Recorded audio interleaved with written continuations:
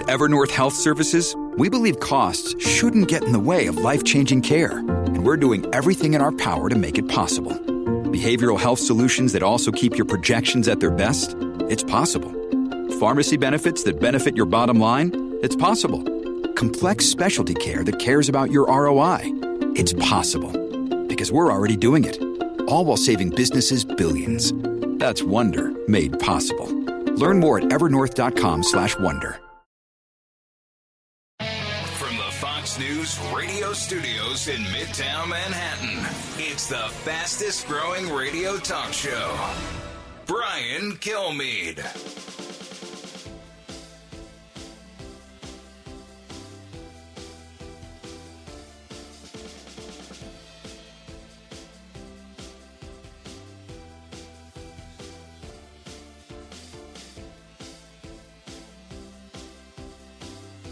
Thanks so much for listening, everybody. It's the Brian Kilmeade Show. A lot to go over. 7 days to be the election day, and a lot going on. So many moving parts, so many interesting races. It reminds me of most like sports than any other time of year, especially the midterms, because it's regular season. We know the president, there's other people on the docket, but everyone looks at the president, the coattails, what's going on with the party. It's the sexiest matchup. But for the midterms, it's arguably more impactful, and there's so many different storylines, so many different candidates, so many different strategies that come into play. We'll discuss as much as we can with Senator Tom Cotton this hour and you. So let's get to the big three. Now, with the stories you need to know, it's Brian's Big Three. Sponsored by Crunch Fitness. Interested in owning your own business in a growing $30 billion industry? Check out Crunch Fitness at crunch.com. Number 3. There's an eagerness on the left to make this political and immediately to start blaming Republicans. But where's the sympathy, even from the left, for Paul Pelosi? That is Senator Rand Paul. We'll discuss what happened to him, the lack of sympathy that he received. Paul Pelosi smashed in the head by a crazed attacker who really wanted the speaker. And it's Republicans' fault, really? MAGA Republicans to blame? Insanity. Number 2. The profits are a windfall of war. You know, at a time of war, any company receiving historic windfall profits like this has a responsibility to act beyond their narrow self-interest. What is wrong with him? The economy. First, the good news. The stock market is up. Bad news. So are utility bills, oil, gas, and diesel.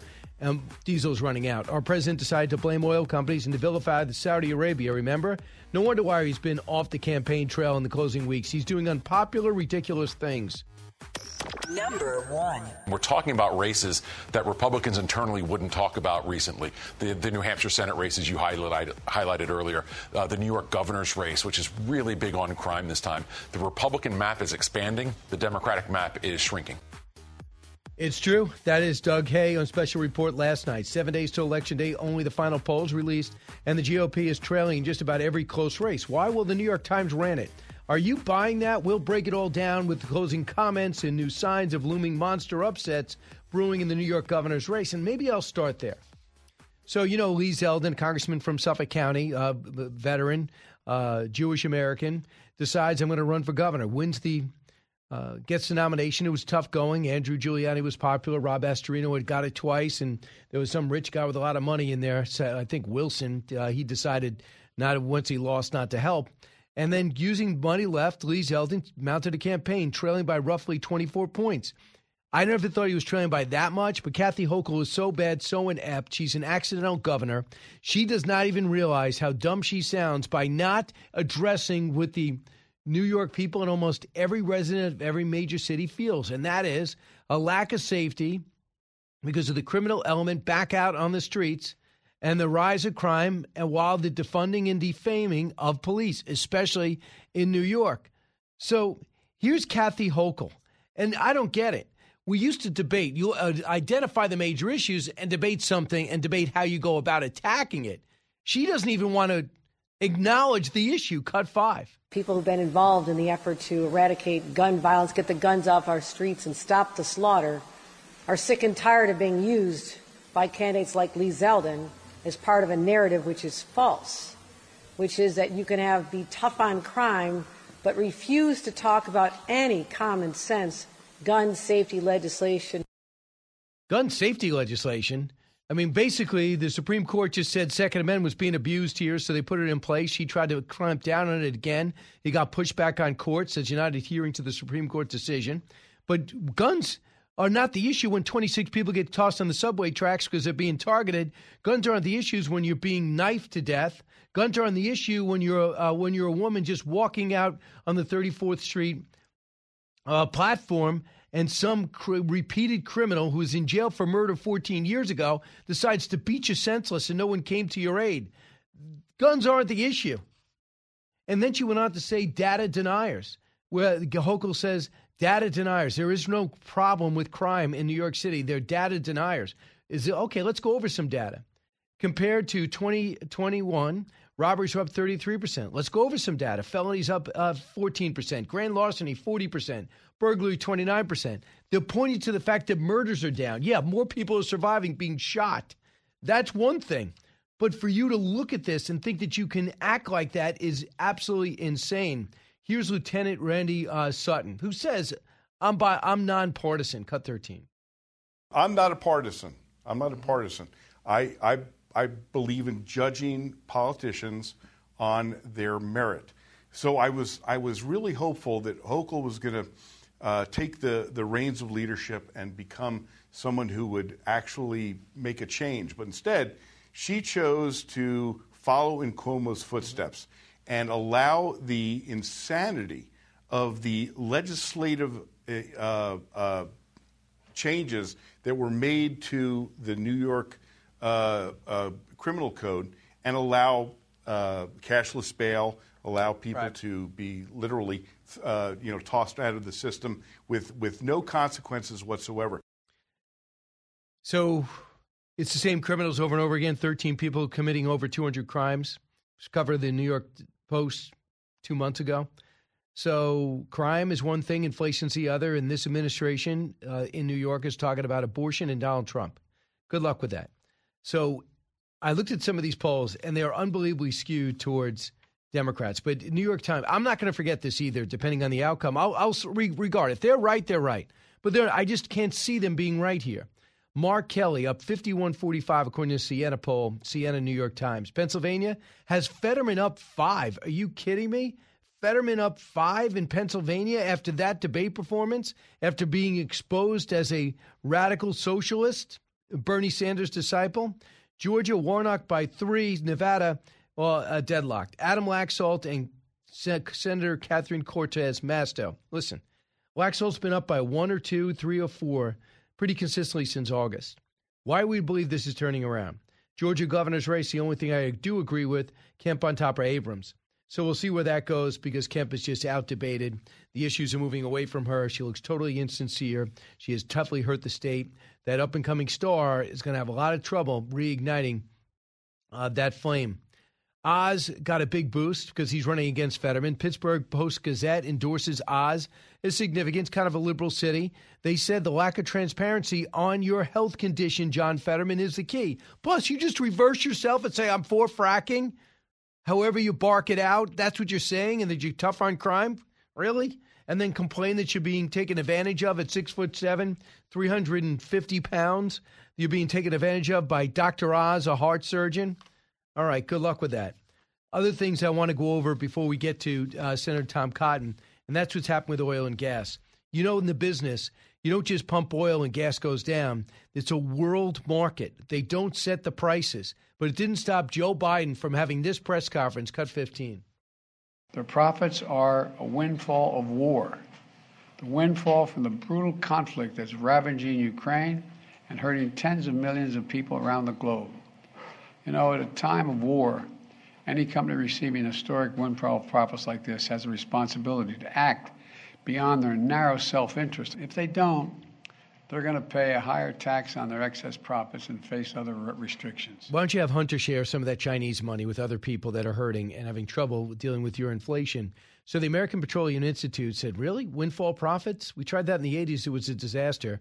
Quote from the American Petroleum Institute, oil companies do not set prices. Global commodity markets do. Increasing taxes on the American energy discourage investment in new production, which, by the way, he wants, which is the exact opposite of what is needed.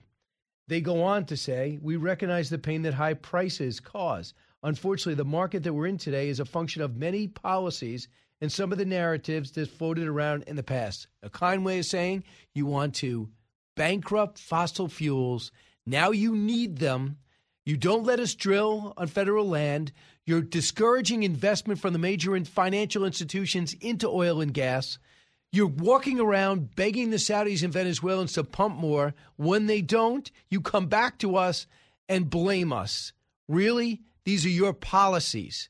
When we come back, Senator Tom Cotton on this and so much more. He's discussing his brand new book called Only the Strong. And, of course, we take your calls, 1-866-408-7669. You are listening to The Brian Kilmeade Show. This is The Brian Kilmeade Show. Fox News Radio on demand on the Fox News app. Download the app and just click listen. When you swipe left, you can listen to your favorite Fox News talk shows live. Swipe right for the latest Fox News Radio newscasts on demand. Fox News Radio on the Fox News app. Download it today. Out of the gates and ready to go. Hey, it's Hutton and Withrow. Hot Mike is here on the Outkick Network. We've got your afternoon covered with the latest sports discussion, and it's available wherever you find your audio. Daily analysis and news. He is hot. I am Mike. Actually, my name is Chad. His name is Jonathan, but you get the picture. We're going to bring it every single day. Whatever you want to call us, we'll respond to. We just want you to respond to what we're dishing out every day. And while you're here, we hope you subscribe to the podcast, like, subscribe, and share.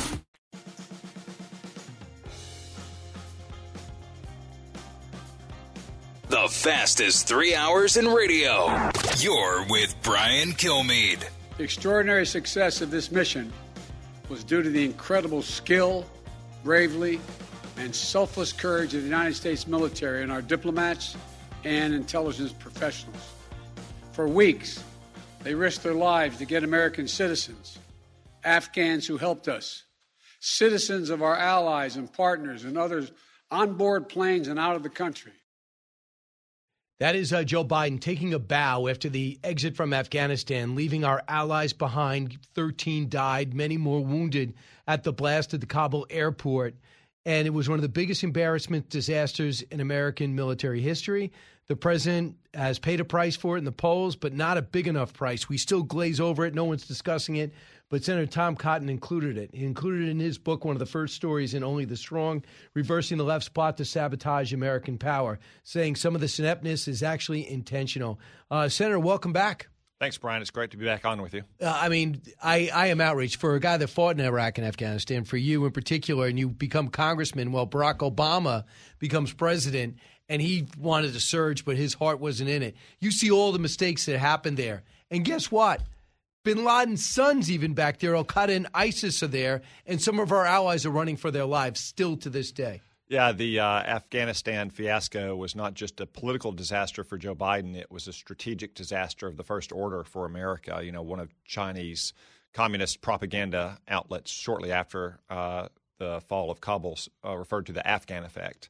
And unfortunately, you saw that in Ukraine. It was just a few weeks later when Vladimir Putin began to marshal troops in Ukraine's border.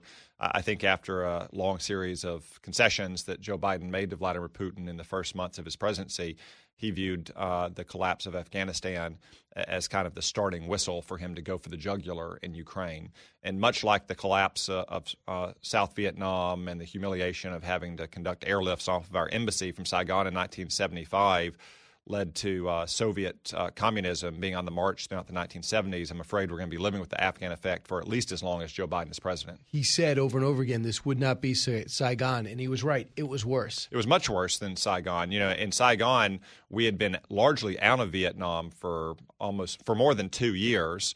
You know, Richard Nixon basically won the war after many years of Democratic mismanagement first under John F. Kennedy, then under LBJ. First advisors, then the war. Yeah. So you had the Paris Peace Accords in early 1973. We withdrew almost all of our troops from Vietnam. South Vietnam had stabilized. Ho Chi Minh, a brutal communist butcher in charge of North Vietnam, was not able to subjugate all of South Vietnam.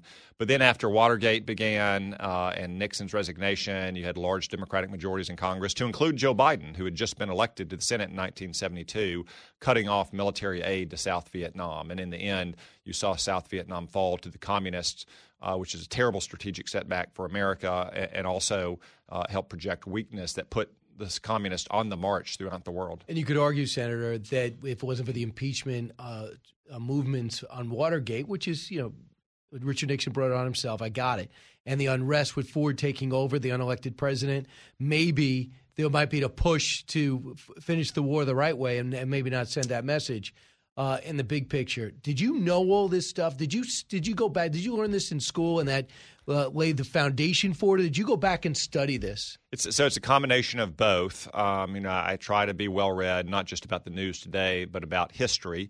One point I make in Only the Strong is the foundation of America is the moral nature of mankind, that we're all created free and equal by God, but we're also sinful and fallen creatures by nature. And that's true of us today. It was true of our founders. It was true of the people we read about in the Bible. If you reject that and you believe that mankind is perfectible and you can bring about heaven on earth, then you see the kind of disasters we've seen over the last 100 years in foreign policy. So I try to learn from the past, not just follow the news today, but I also did a lot of thorough research for this book as well. And again, the collapse of South Vietnam was a strategic disaster of the first order. I mean, just imagine if what had happened in Korea had happened in Vietnam. You'd had an enduring partition. South Vietnam was not subjugated by communists, but was instead a beachhead and lodgment of freedom in Southeast Asia. It would be a vastly advantageous circumstance for America and a huge setback for communist China today. I mean, think about this. South Korea is one of our most vital allies in the region, right? You have Japan right there. And think about what Afghanistan could have been in that region. As right in the middle of Pakistan, right by China, right by Russia, right in the middle of it all. We keep that base. What we needed to do is explain it to the American people. You just say the war is ongoing. Take your time. Went to school on the war on terror. America got our competency exam. We all passed it, so it would have worked. But you took action after we pulled out to help your constituents and other allies get out. Here's President Biden pledging before this contest not to leave anybody behind. Cut 30. And are you committed to making sure that the troops stay until every American who wants to be out is out? Yes. How about our Afghan allies? Does the commitment hold for them as well? The commitment holds to get everyone out that, in fact, we can get out and everyone should come out. And that's the objective. That's what we're doing now. That's the path we're on, and I think we'll get there. So Americans should understand that troops might have to be there beyond August 31st. No, Americans should understand that we're going to try to get it done before August 31st. But if we don't, the troops will stay. If we don't, we'll determine at the time who's left. And if there's American citizens left, we're going to stay till we get them all out. Is it unbelievable that George Stephanopoulos had to force him to answer correctly and he didn't fulfill what he said he would do? Yeah, that is an unbelievable trip down memory lane. If I recall, that interview happened a day or two after Kabul fell, before we finally left Afghanistan about 10 or 12 days later. What happened in those final days in Afghanistan is example of the toxic combination of Joe Biden's incompetence and his insecurity. As I write in Only the Strong, Joe Biden had insisted throughout 2009 that we do then what he ultimately did in 2021. He poisoned the well between Barack Obama, the new president, and senior military leaders, said that they were misleading him. It really led to a lot of mistrust throughout the Obama era between Obama and the military. But he carried a chip on his shoulder for 12 years that Obama largely sided with military leadership over Joe Biden.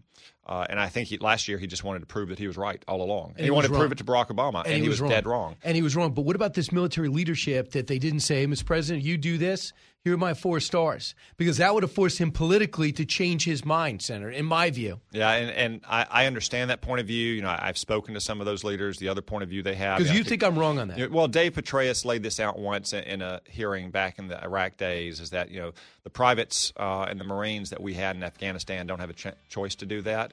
So general officers often feel compelled that they should move forward as long as they're receiving legal orders, even if they believe the president is mistaken, as they pretty much all made that clear. Didn't General Miller leave command? Wasn't it Miller that left command instead of going along with that? Miller was essentially told to come home. That was not his choice. That was part of the withdrawal that was poorly timed and planned. More with Senator Cotton in a moment.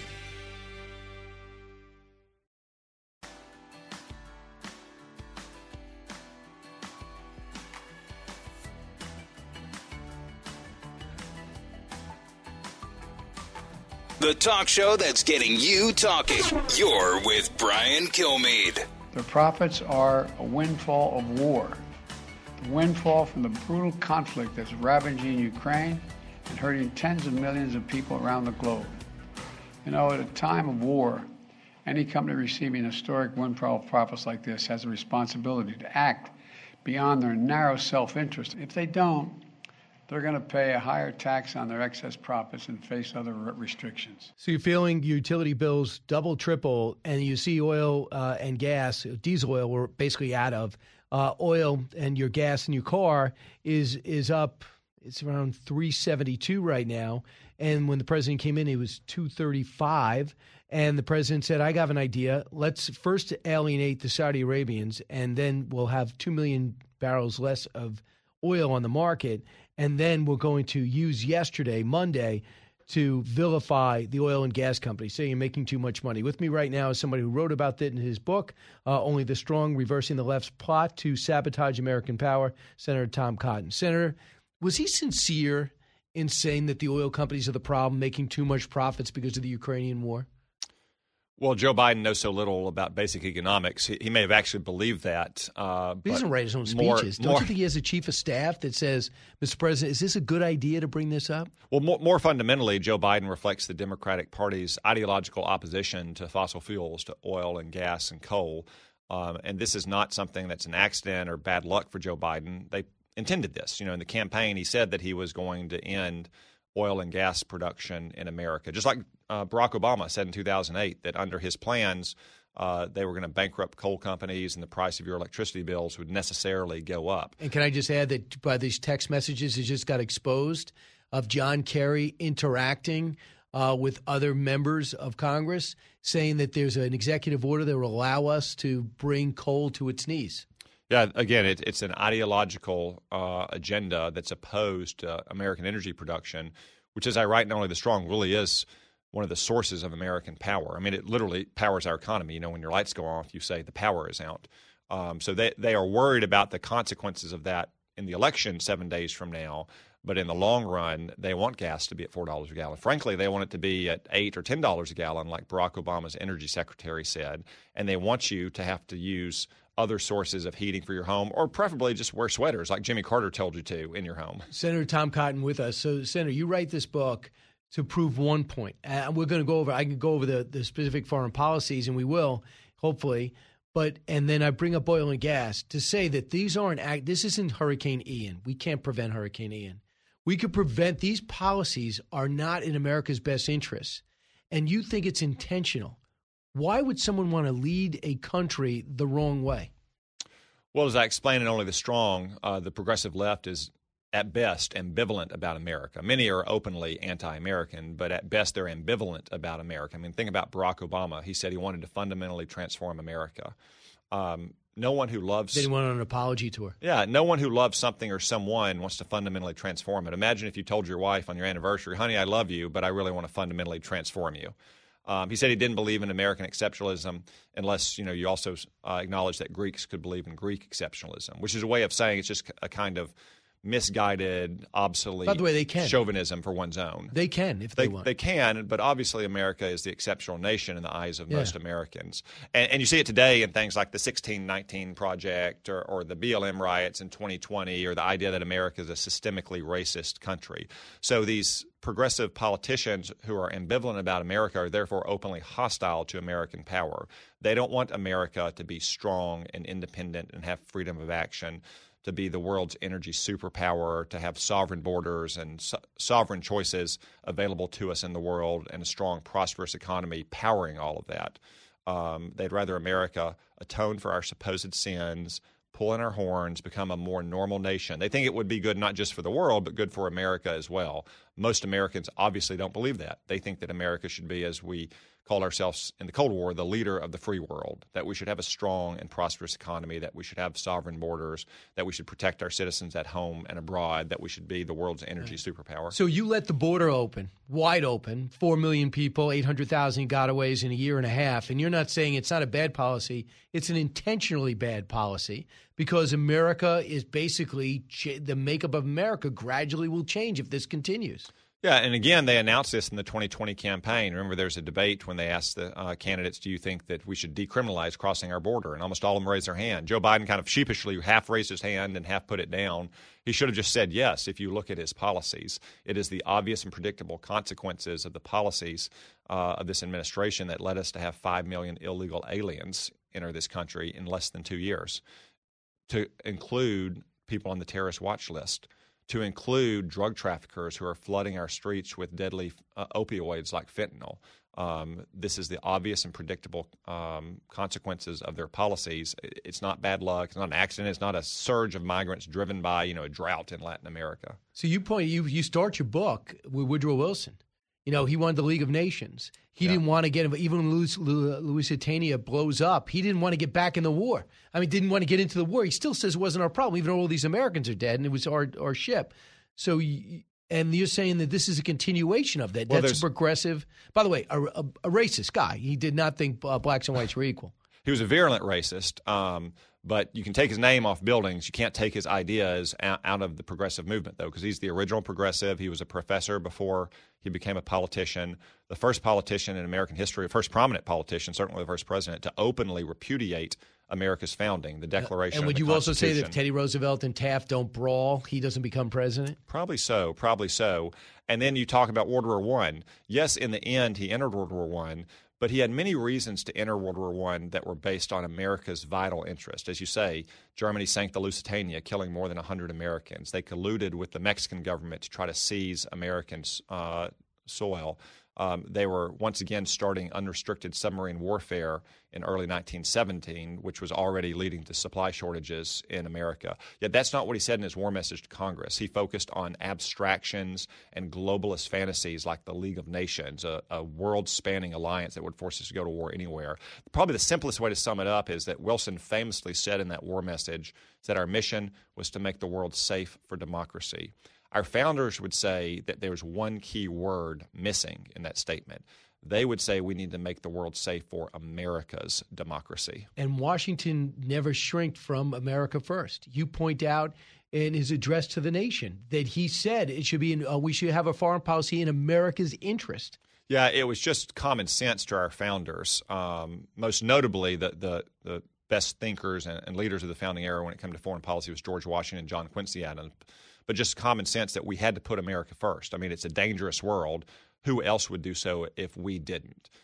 That didn't mean that we're going to behave like some of the absolute monarchies of Europe, but it meant that we had to take care of our own interests, especially under the circumstances of the time. Now, as I lay out in the book, circumstances change, conditions change. You can still act on the same guiding principles, which is America's safety and freedom and prosperity, to have a different policy, but you have to take account the circumstances. We're going to come back with another segment, but it's not hyperbole to say, if I can use a word that Joe Biden has ruined, to say that this is a vital election because an agenda is being implemented and installed right now that's going to be very hard to turn around, especially with a rising China. With all their problems, their goal is still on track to supplant us, take over the South China Sea, become a major player in South and Central America. The disaster of this Brazil election, but that no one's talking about. So there is an urgency than midterms. A deep urgency to turn around the country and to put the brakes on the Biden and the Democrats' ideological agenda. It's really urgent that we win back both the House and the Senate. I just hope the American people see this. It's not subtle. This is not subtle. You don't have to squint hard and go to a think tank and read the notes to find out what's going on here. You see the results. Senator Tom Cotton, I'm not saying Republicans are perfect, but at least they agree that America's a great place and they'll debate issues. These seem to be people that don't really have America's best interest in mind. Senator Tom Cotton, don't move. Only the Strong is now out. I know because I downloaded it because Senator Cotton wants more money. Don't move. Expanding your knowledge base. It's the Brian Kilmeade Show.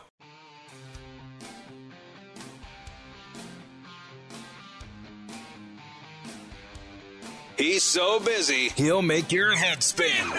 It's Brian Kilmeade. We looked at really hundreds of documents that paint a vivid picture of the FBI, the DHS, closely collaborating with the top social media platforms, Twitter and Facebook, to censor various forms of content under the banner of fighting disinformation. And the story shows a couple of things. One, it shows what you just mentioned, a very cozy relationship between the government and these tech giants. There's those monthly meetings that you just mentioned, but also just very cozy emails and texts. Not a very adversarial relationship. We looked at one text where Microsoft executive texts Jen Easterly, the top disinfo director at DHS appointed by Biden, basically saying the private sector needs to get more comfortable with the government. They're closely collaborating on reports talking about the expanded role for DHS in censoring a really broad collection of topic areas, of policy and political topics. So that was Lee Fang, who wrote this story for The Intercept that talked about the collaboration discovered between the DHS, the FBI, and Twitter, Facebook, Instagram. Who knows? I hope not TikTok, China-owned, to make sure messages were shaped. And you mentioned this in your book, Tom Cotton, Senator from Arkansas, in your book called Only the Strong, about these establishment people. When it comes to COVID-19, the origins, they're messing with it. When it comes to Afghanistan exit, the disaster it was, they're messing with the messages. I was stunned by the details in which have emerged from this. Were you? Yeah, it's very alarming, and it is very consistent with this 100-year plan by the progressive left to supplant the elected representatives of our government and replace them with so-called neutral, nonpartisan, scientific The Anthony experts. Fauci's of the world. Yeah, Anthony Fauci is kind of Woodrow Wilson's ideal of these so-called experts. Now, 100 years on, we know that this is something of a farce. Think about Anthony Fauci with COVID, Lisa Page and Peter Strzok with the Russia collusion hoax, Lois Lerner with the Tea Party harassment scandal. This alphabet soup of agencies that are largely unaccountable to the American people through elections, FBI, DOJ, DHS, you could go on and on, almost every letter of the alphabet, is a project of the progressive left to remove power from political processes where it'll be in the hands of the American people and their elected representatives, and put it in the hands of their allies, these so-called neutral experts, which are anything but neutral. But, you don't have to look back 100 years to know it was a problem. Churchill was a contemporary of Woodrow Wilson, and he rang the alarm bell throughout his life of this effort to remove political decision-making authority away from the people and put it in the hands of unelected, unaccountable persons. Because who was also a contemporary of Woodrow Wilson and Winston Churchill? Vladimir Lenin, who viewed himself and the Communist Party as kind of the vanguard of revolution. And Churchill saw what Woodrow Wilson couldn't see, is that even though we had made great technological and scientific progress by 100 years ago, and certainly by these days, we had made no moral progress.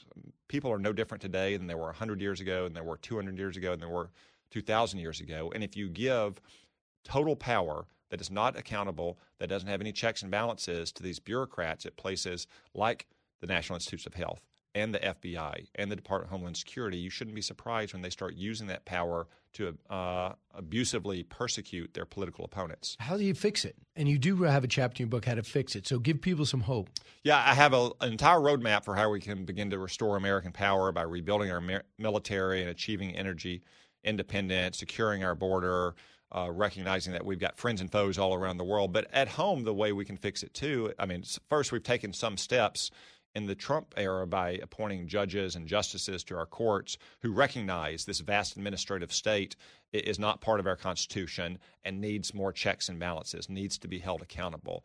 If we win the Congress next week, as I expect we will, I can promise you there'll be very vigorous oversight hearings. At least in the House. Well, I think we're going to win the Senate as well, and I think you can count on it. Did you feel that way too. 2 weeks ago? Or do you feel like something's changed? No, I felt good all along, in part because the consequences of the Democrats' ideological agenda are devastating for American families who can't feed their family, they can't fill up their gas tank, they can't heat their homes, they can't take their kids out trick-or-treating without worrying about being the victims of crime. I lay out a lot of this ideological agenda in Only the Strong. It's also very timely for this election because the American people who are sensible and common sense and not ideological don't want to be the guinea pigs for Joe Biden and the Democrats' ideological ambitions. So there's pushback. We watched Donald Trump. The first thing he wanted to do was fortify the border. You know how much money he got with a Republican House? $1.4 billion to build a $20 billion wall. So there's, you could want to do this, but there's huge pushback. Yeah, I think there were some mistakes made early in the Trump presidency, both on the domestic front and the foreign policy front. One mistake on the domestic front was to essentially allow the House of Representatives to take the lead on his legislative agenda. And try to redo Obamacare. Yeah, and that was not what he had campaigned on. I mean, he campaigned on the fact that Obamacare was driving up costs for working families and costing people their health insurance. But if you look back at the campaign of 2016, what was driving the biggest cheers at Donald Trump's rallies was not, let's repeal Obamacare, it's let's build the wall. So you had members of the House of Representatives, especially leaders, who had certain goals and ambitions and objectives on which they had campaigned. But typically when you have a new president of your own party, you're implementing the agenda on which he campaigned. So the first initiative we should have undertaken in the winter of 2017 when Donald Trump took office was to build the wall and to secure our border. Like I write in Only the Strong, I wish the president had withdrawn on day one from the Iran nuclear deal. You thought he waited too long? I thought he waited too long. But as I say in the book, Republicans can make mistakes. Obviously, Republicans aren't perfect. We're human as well. But the point is they are mistakes. It was a mistake to wait 18 months to withdraw from the Iran nuclear deal. It was a mistake for George W. Bush not to have enough troops in Iraq in the early days of that war. It was a mistake for his father, President Bush 41, not to crack down on China after the Tiananmen Square massacre. But the point is these are mistakes. They are not an intentional... They're policy. They're a decision that you make. And they're not an intentional effort to sabotage American power. And in most cases, they are oftentimes turned around, as the president did with the surge. As President Trump turned it around by withdrawing from the nuclear deal, as President Bush turned it around with the surge in Iraq. You never saw that kind of pivot with Barack Obama, and I predict you unfortunately won't see it with Joe Biden again because it's part of their ideological agenda to undermine the sources of American power. Where do you think we should go in Ukraine right now? You see that they're going after the Ukraine's infrastructure, Ukraine winning on the ground, American people getting impatient with the price. Well, as I've said all along, we should support Ukraine we should support and help the Ukrainian people defend Ukrainian territory. We shouldn't have our own troops fighting there. Now, as I write in Only the Strong, Joe Biden should stop saying all the things he's not going to do. As I said, I wouldn't put American troops in Ukraine, but I wouldn't have told Vladimir Putin from the very beginning I wasn't going to do that. I wouldn't keep saying and projecting publicly what kind of weapons I'm not going to provide to Ukraine. But we should support Ukraine and its army and its people in fighting to defend their territory. So you'd continue that with Joe Biden as president with the majority? And you would you urge your colleagues to do that too? What I think we should have is more support from European nations and the EU for Ukraine. Now, there's certain things that only America can do. There's certain kinds of weapon systems and rounds and ammunition that America can make. We have to be the ones to provide that. But European nations also have some pretty advanced defense industries, but they certainly have the wealth to help support Ukraine's government with economic and financial aid. We should do a little less of that and a little more military aid. Senator, great job on the book. I don't know how you found time to do it. Only the Strong, reversing the left's plot to sabotage American power. And if you get in some power, people are going to be looking for you to implement some of this. So now you set the bar. Senator, thanks so much. Thank you, Brian.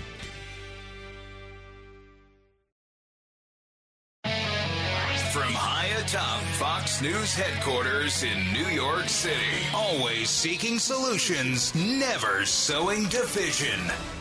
It's Brian Kilmeade. Hi, everyone. Welcome to the Brian Kilmeade Show from 48th and 6th in Midtown Manhattan. Heard around the country, heard around the world. I really appreciate you being with us today. Meanwhile, coming up this hour, in a matter of moments, Andy Milton will be with us, Senior Vice President of Supply at Mansfield Oil. If you want a tutorial on oil, gas, diesel, fracking, everything, this is a one-stop shopping, as well as what other countries have and what we're not doing. We'll do a simulcast with Varney and Company right after, and, of course, take your calls. So let's get to the big three. Now, with the stories you need to know, it's Brian's Big Three. Number 3. There's an eagerness on the left to make this political and immediately to start blaming Republicans. But where's the sympathy, even from the left, for Paul Pelosi?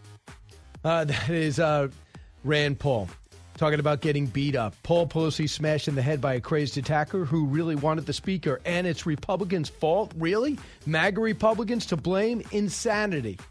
Number 2. The profits are a windfall of war. At a time of war, any company receiving historic windfall profits like this has a responsibility to act beyond their narrow self-interest. Oh, my goodness. Economy. First, the good news. The stock market up. The bad news is so are utility bills, oil, gas, diesel running out. Our president decides to blame oil companies. about a couple of weeks after vilifying Saudi Arabia. Where did that get us? Where will this get us? Number 1. We're talking about races that Republicans internally wouldn't talk about recently. The New Hampshire Senate races you highlighted earlier, the New York governor's race, which is really big on crime this time. The Republican map is expanding. The Democratic map is shrinking. 7 days to Election Day. One of the final polls released, and the GOP is trailing in just about every close race. Are you buying that? Well, the New York Times did it. Maybe that's a clue. We'll break it all down along with the closing comments as everybody looks to lock up their race strong, especially in New York, where Lee Zeldin's on a roll. Let's bring in Andy Milton now, Senior Vice President of Supply at Mansfield Oil. Andy, great to hear from you. Hey, Brian, how's it going? Very few people are as impressive as you when it comes to oil and gas, not only in America, but around the world. You have a real sense of what we could do and what we have. First off, were you surprised the President of the United States went after the oil industry for windfall profits? I don't think that's a surprise based on history. Certainly an unfortunate situation, though. Here he is, cut 15. The profits are a windfall of war. The windfall from the brutal conflict that's ravaging Ukraine and hurting tens of millions of people around the globe. So is that really profits of war? It's a factor, but it's not the main factor. Certainly, you think about before COVID, we were producing at some pretty record numbers, and when you've locked down the country for an extended period of time and demand destruction ends up impacting the industry, we have to deal with that. And I think that unfortunately we're dealing with some lack of investment, the impact from not making money for about a year or two in that particular industry. And, that's now the domino effect of what we're dealing with. But, we can still get out of this and improve things, but it's definitely more than just the war in Ukraine that's causing the prices here in the U.S. to be higher. How are politics getting in the way? Unfortunately, sometimes decisions are made in the short term for politics, and personally and both professionally, I think, long-term decisions need to be made for the long-term benefit of America. So what would be our best way? They talk about streamlining permitting. They talked about putting pipelines online. The people have told me, Sarah Palin was saying that we're not nearly using our capacity to go through the pipelines we are allowing to exist in Alaska. So what are some of the things you see, Andy? Yeah, and certainly for the U.S., we're in a great situation overall, though. We do have a lot of our own, or can control a lot of our own destiny from the energy standpoint, which is great. Natural gas, crude, great investment in companies prior to 2019. So getting back to that would be super important. That would mean pipelines that were either planned or somewhat finished. Let's continue that work. We've got a partner in the north that likes us for the most part, and they have a lot of crude. Canada. It's well priced.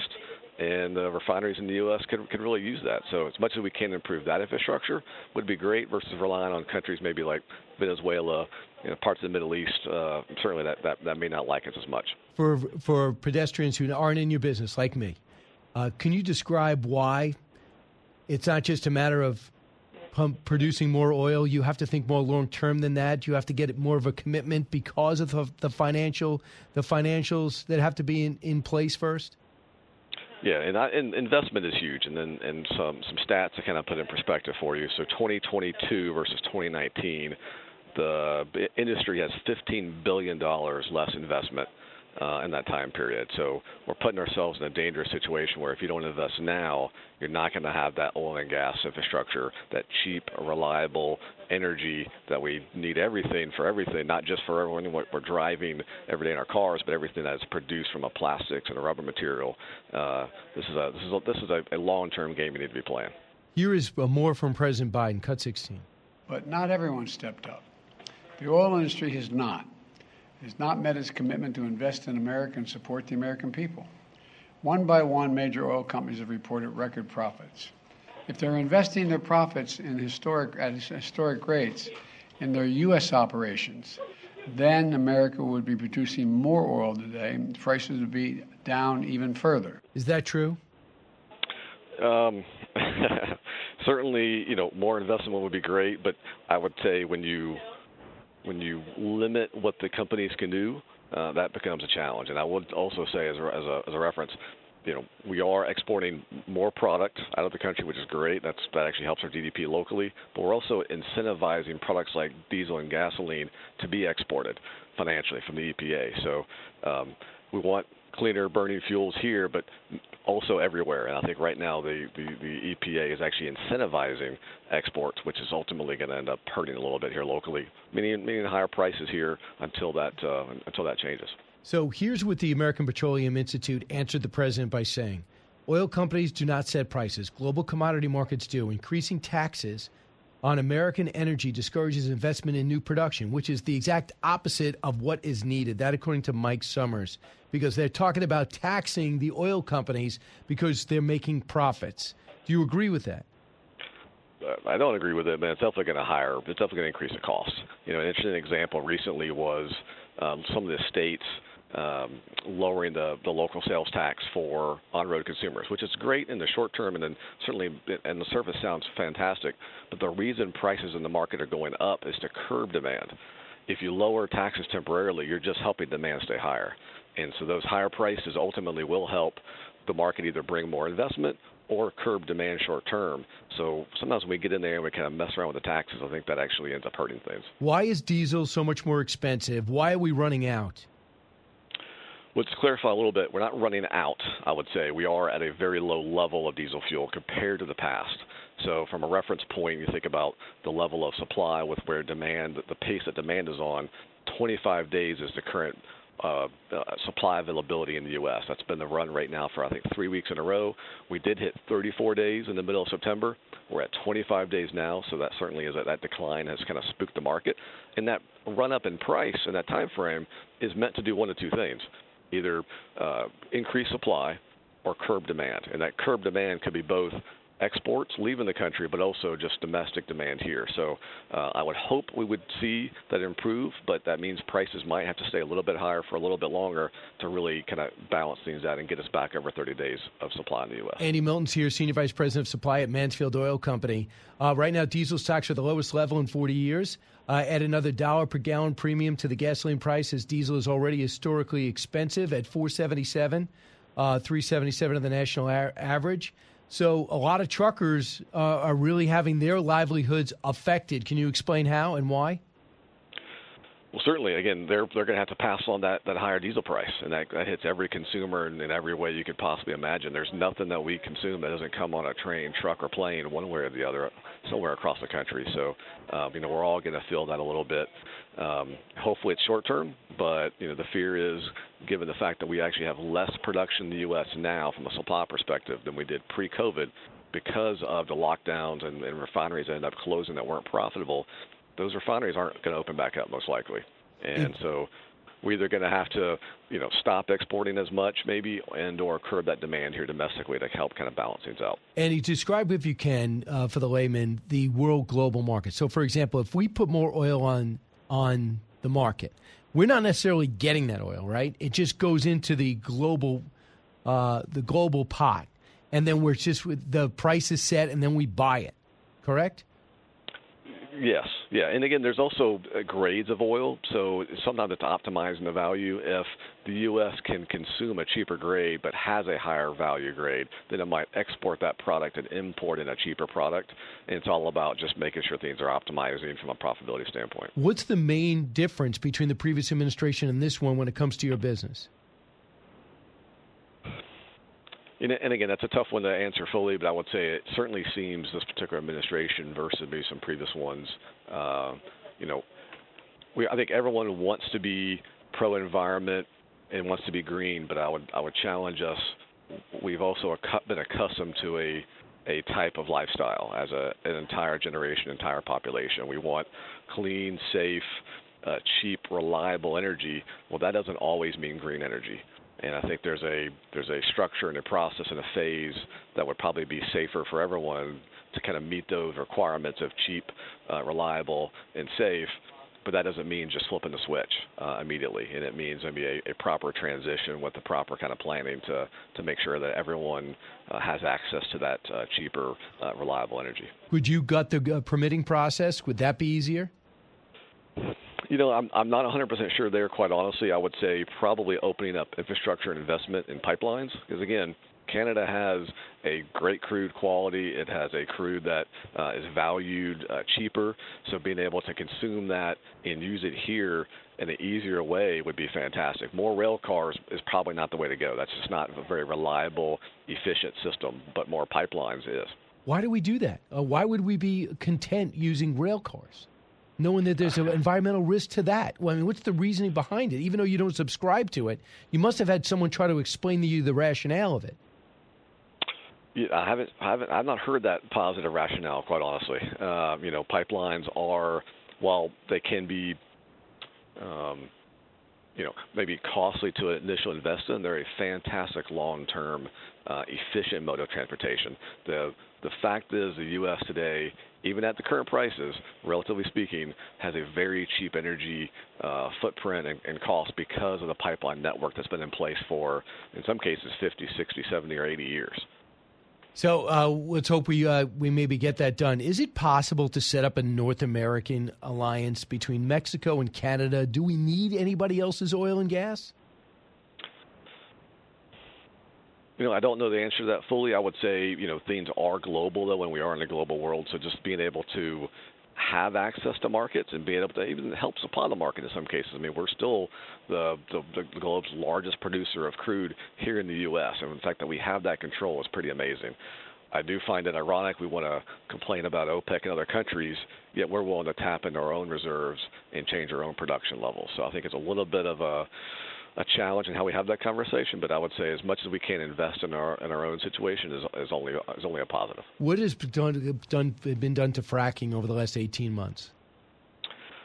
The challenge, interestingly enough, has been labor, supply chain challenges. I think a lot of companies have been spurred by the past issues where they make major investments, take major risk, and the market falls down, and they basically have to lose money or cut staff, and then no one wants to go work for a company where they've constantly been laid off previously. So that industry has been really challenged with that. I could see that if we could get some sustained prices for a while, that can probably get back, and there's already signs that the U.S. production is continuing to increase. The release of the SPRs, there's no doubt that has helped keep prices lower now. At some point, though, that does create a floor, essentially, for the market to kind of rely on for prices in the future. But, you definitely want to make sure and encourage investment long-term for our long-term future. All right, Andy, your industry is under fire, and I think people need competence to understand what's going on, because you have to know your business to be able to criticize your business. Unfortunately, I think very few politicians know your business. Is that frustrating to you? At times, it is certainly frustrating and challenging, because in the end, everyone wants their goods, their services. They want to be able to get to where they're going safely, efficiently, reliably. No one wants to have their plans changed. But the fact is, it is a challenge in infrastructure. It is a challenge in industry. But I think as an overall, the U.S. infrastructure has been fantastic. And in the end, you compare to situations and things, and the fact that we're, for the most part, reliable on ourselves as opposed to someone else, which is I think a great sign of where we've been, and hopefully we can continue to kind of stay on that pace going forward. Well, let's hope so. You guys need advocates for your business. You can't just be a punching bag, especially when you're so vital for the American economy. And Andy, a guy like you who knows so much about it is invaluable. I saw that up close and personal. Senior Vice President of Supply at Mansfield Oil, Andy Milton, thanks so much. Thanks, Brian. I appreciate it. You got it. 1-866-408-7669. So that is the new target of the President of the United States, and I think it's unjust, and I think it's inaccurate. What do you think? Varney and Company in about 15 minutes. But next is you, Brian Kilmeade Show. Giving you everything you need to know. You're with Brian Kilmeade.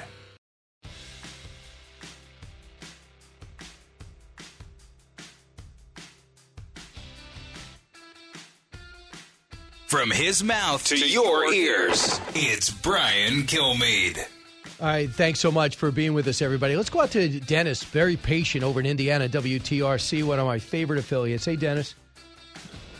Hey, how are you today? Good. You heard us talk about oil and gas. I wanted to get that out because I hate when people play politics with industries they know nothing about. And you're exactly right. I was telling the guys that, 4 weeks ago, I'm paying $250, $245 is our limit. Then it dropped down to $225 on a limit. That's the amount that we could get. Not gallons, Brian. This is just cash. And today I stopped to fill up. It was $125. Wow. So it gave me a grand total of like 28 gallons, and that was it. But it's affecting everyone's utility bills too. And now they tell us to plug in, but go get a hybrid car, go get a plug-in electric car. Really? But if you're out in California where it's going to be in demand, and you're not going to allow to buy new gas cars or have new gas stations, they're telling you can only do it 2 hours a day because they have no grid. And you're exactly right. And where are we going to get the power to feed this grid? Coal. If we're not using coal or diesel or anything else, because wind and solar sure not going to take up any of the gaps. You know what I'm hoping? I'm just hoping that people look at this not as Republicans or Democrats and be practical. Why should your family be freezing? We are in America. We're working hard. We're generating revenue. We're freeing the world, supplying humanitarian aid. At least, am I allowed to use the heat? Am I allowed to use the air conditioning? Can I get gas for a decent price without having someone say we're ruining the world and planet when we know to strip mine to get these natural metals are doing the same exact thing? Or going to China is not in our national interest? That's what I hope people keep in mind at the midterms. Final thought? Final thought is when she was complaining about diesel burns clean on clean idle with the DEF they put in it.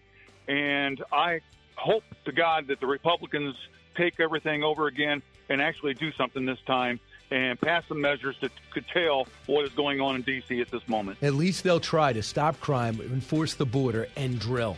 They'll do it, and you'll know exactly who's standing in the way if they don't.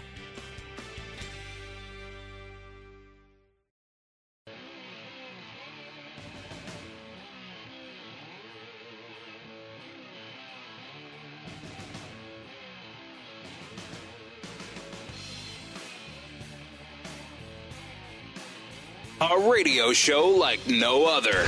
It's Brian Kilmeade. Police say zip ties were found at the scene, just like the ones found on those who were hunting Nancy Pelosi at the Capitol on January 6th.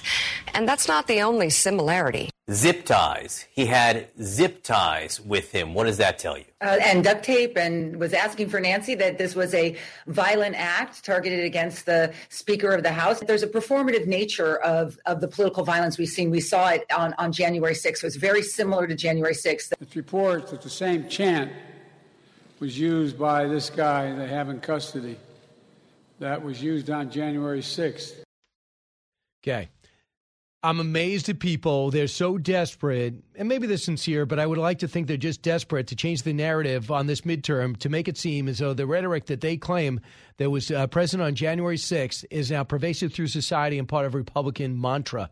When most of the time, Republicans were getting beat up for the last three since 2015 when Trump started to run. They're on the other side of things. You look at all the stuff that took place in the streets when they would come to rallies. So this guy, this DePape character, is as vile as it gets. He's from Canada, overstayed his visa, shouldn't even be here. So an illegal alien in a sanctuary city. I'm talking about the guy that attacked Paul Pelosi and wanted to get Nancy Pelosi. He has on his bus that he lives in a BLM flag. On his bus, he has a pride flag. He lives in this broken down yellow bus where he was accused by, I guess, his wife or girlfriend of sexually assaulting his own kids. He is a nudist. He is a despicable character. If you think that he's taking his marching orders from Donald Trump or Bernie Sanders, you don't think that there's people swimming in his head, that he deserves an institution, not somebody that should be blamed on Donald Trump or any MAGA Republican. But it's unbelievable that they're getting away saying that. Zip ties were used by the guy that wanted to kill Brett Kavanaugh. Do you remember that? But no one seems to care about that. I am amazed. I thought there'd be a few people pointing out that, you know, Steve Scalise was shot by a Bernie Sanders supporter. Maybe a couple of times it came up on this show. Listen, guy thought the best thing for Bernie Sanders is to kill as many Republicans as possible. First thing to bring up, important to bring up, I thought. Once in a while, but I don't harp on it. They led with this before we knew any details. Now, there's some problems with this case. I just don't know any answers. I didn't know why the prosecutor could not identify who answered the door. I don't know why, how Paul Pelosi manipulated his way to get to the bathroom. I'm happy he did. He was able to survive because of it. This guy's a psycho that needs to be locked up for the rest of his life. I'm happy about that. But you can't put him on any party. He's mentally ill like 99%, say 90% of the people on the streets today. There's the people pushing you on subways, the people harassing you in the streets. These people are insane or addicted to drugs. They're not unable to make the rent. That's the new complexion of the homeless in America. That's the story. So listen to Rand Paul, who was beat up, and no one seemed to care, especially on the left. They seemed to relish it. Cut 24. There's an eagerness on the left to make this political and immediately to start blaming Republicans. But where's the sympathy, even from the left, for Paul Pelosi? I mean, I'm sure he's suffering today. He's been through this horrific assault, and nobody's really talking about him because even the left is talking about making this political and blaming it on Republicans. Listen, absolutely. 82 years old, gets beat up. How he could have absolutely no security is crazy, except for San Francisco. I haven't been there in a long time, but I hear it's overrun with crime in beautiful areas. I hear she's been broken into before. Cut 25. When I was assaulted, I was struck once in the back. I didn't hear my assailant coming because I had noise cancellation earphones on. I was struck once in the back so hard that I had 6 ribs broken, including 3 of them that were completely separated. My lung was damaged. I coughed up blood for over a year. My lungs filled up with fluid. I about died from an infection, had part of my lung removed, and then Nancy Pelosi's daughter felt free to go ahead and tweet that, my neighbor should come back and do it again, that my neighbor was right. See, you understand why he's a little bitter, a little ticked off? And understands that, too. He says, listen, my heart goes out. He tweeted that out. My heart goes out to Paul Pelosi. Hopes he gets better, as I paraphrase.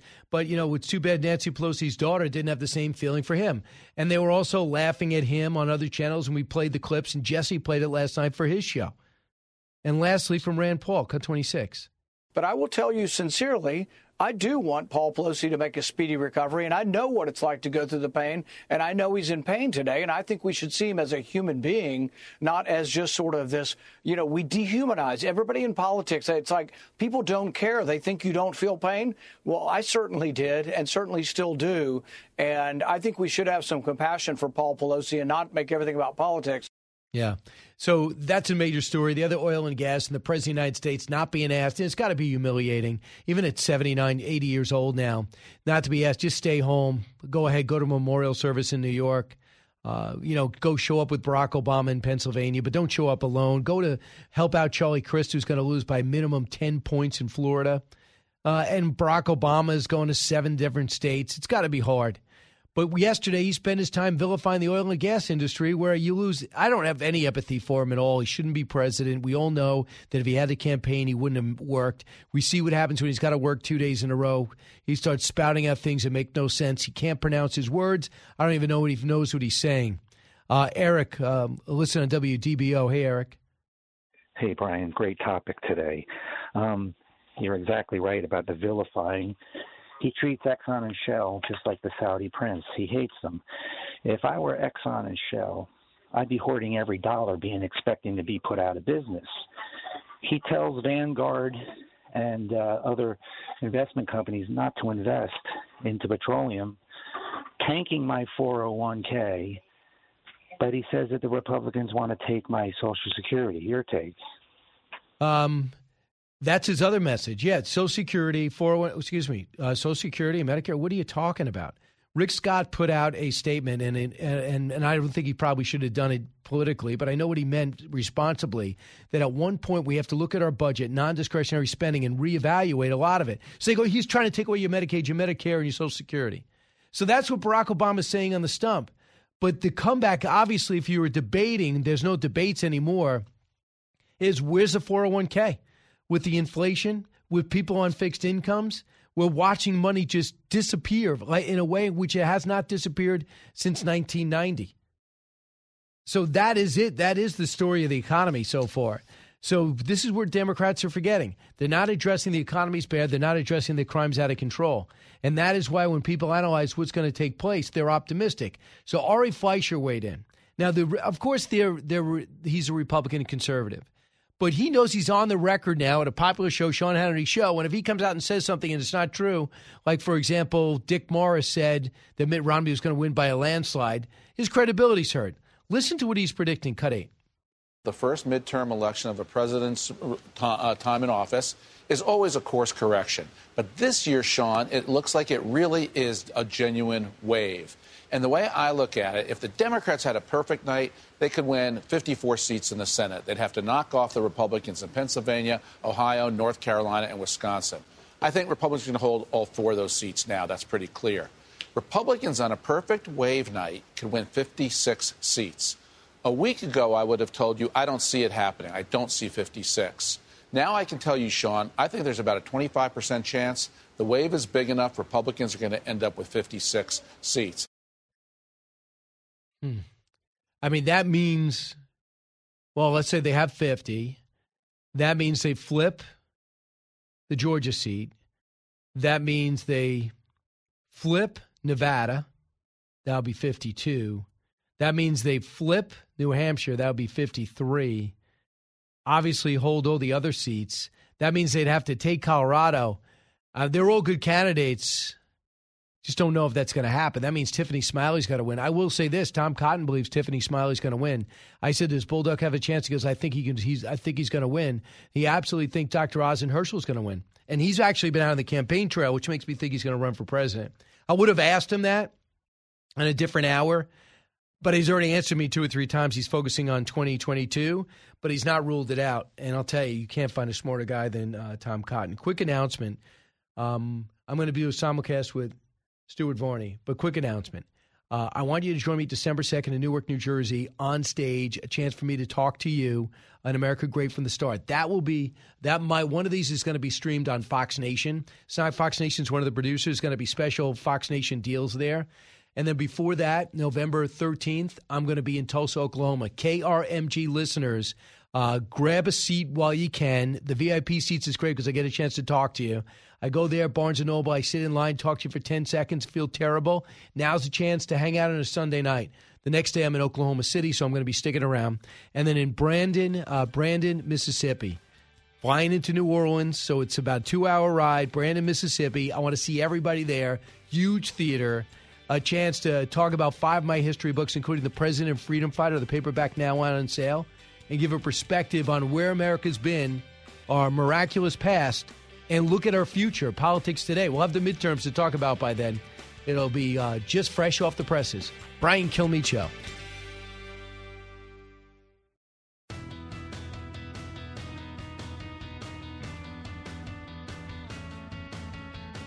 Now, the Brian Kilmeade Show joins Fox Business's Varney and Company with Stuart Varney, live on your radio and on Fox Business. Here's Brian Kilmeade. Hey, welcome back, everyone. Stuart Varney is going to be joining us shortly, and we'll do a simulcast. At the back end, we usually have a little bit of time, so you're going to get a chance to see what's going on here on FBN. That is the fastest-growing cable network in all the land, plus you get it streaming. Stuart Varney is got one of the top shows in the country. He also has America Built, which is fantastic. It airs on Tuesday nights. He focused on the Astrodome last week. But locally in New York, it's one of these times where New York story is a national story. One of the biggest upsets could be Zeldin over Hochul. We'll see. Down tighter, so down go stocks. 10:51, the man on the screen is Brian Kilmeade. The governor of New York, Kathy Hochul, says crime is just a Republican conspiracy. Brian, is Lee Zeldin going to beat Kathy Hochul solely on the issue of crime? Well, the thing that's put him in contention is 2 things: identifying inflation and crime being a major issue, and identifying that about more people are leaving New York than even California percentage-wise, and most of them are going to Florida or Texas. But in terms of crime, she says data deniers. Have you seen some of the crime stats? I was amazed by this. The question is, has she seen some of them when it comes to what's happening with crime in terms of grand theft auto up 140%, in terms of crime and felony assault up 14%, robbery up 33%, burglary 30%, grand larceny 40%. The things that's down are shootings and murders slightly, but way above 2019. So not only does she have a bad plan for fighting crime, she won't acknowledge it's an issue. And that issue that she said, that line that she gave when she said, I don't know why this crime thing is such a big deal with you. serving your time. I mean, meanwhile, there's attack in Rikers because our prison system's out of control and they're understaffed. Yeah, good Lord. What a mess. Here's another one for you. President Randy Weingarten, Teachers Union, accused of gaslighting parents. Here's the quote. The bottom line is everyone suffered in the pandemic because of the pandemic. The disruption was everywhere and it was bad regardless of whether schools were remote or in person. That's not all. Weingarten agreed that the U.S. should declare a pandemic amnesty, forgive everyone for what they did and said during COVID. Brian, she will take no responsibility. There's no accountability here. My personal opinion is that the teachers' union wrecked public education. Couple of things. Don't forget that it was the teachers' union. There's things they're never going to get back again. People talk about grades dipping. We can get it back with extra help and things to that nature. But what about the kids that shut their Zoom off or never put it on?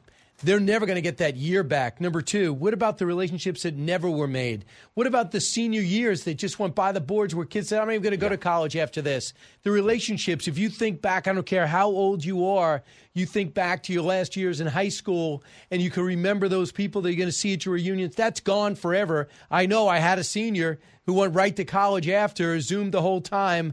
And most people, she would say to me, whatever you say, whatever you do, Dad, don't ever think we're learning anything because no one's learning anything. And I also know teachers that tried so hard but could not get the kids engaged. Imagine first graders on Zoom. You do not get amnesty for that. Plus, remember the mask mandates. When the kids would go to school, they sat there with masks on, which function as muzzles for these grade schoolers, the third graders and fourth graders. The progress they didn't make, the friendships that never took root, the personalities that didn't flourish. And there's no plan in place to get them the extra help needed to catch them up. And the vaccinations, they let teachers lock everybody out. The 6 feet apart that was based on nothing but the pandemic in 1907 to 1919 or whatever the last pandemic was. All this stuff, it's unforgivable because we're still paying the price. And lastly, the people that paid the greatest price, the impoverished neighborhoods and districts. Right. They paid the greatest price. For the people you say you're there for, you were there for the teachers, you were there for your union, you weren't there for the kids. And the teachers, for the most part, wanted to get back, but they were helpless because the union wouldn't allow it. Education and the performance of the public schools during the pandemic, they should be major issues 1 week from today. And I think they will be, actually, because parents have kind of woken up from this. Did you see the Fox Power rankings?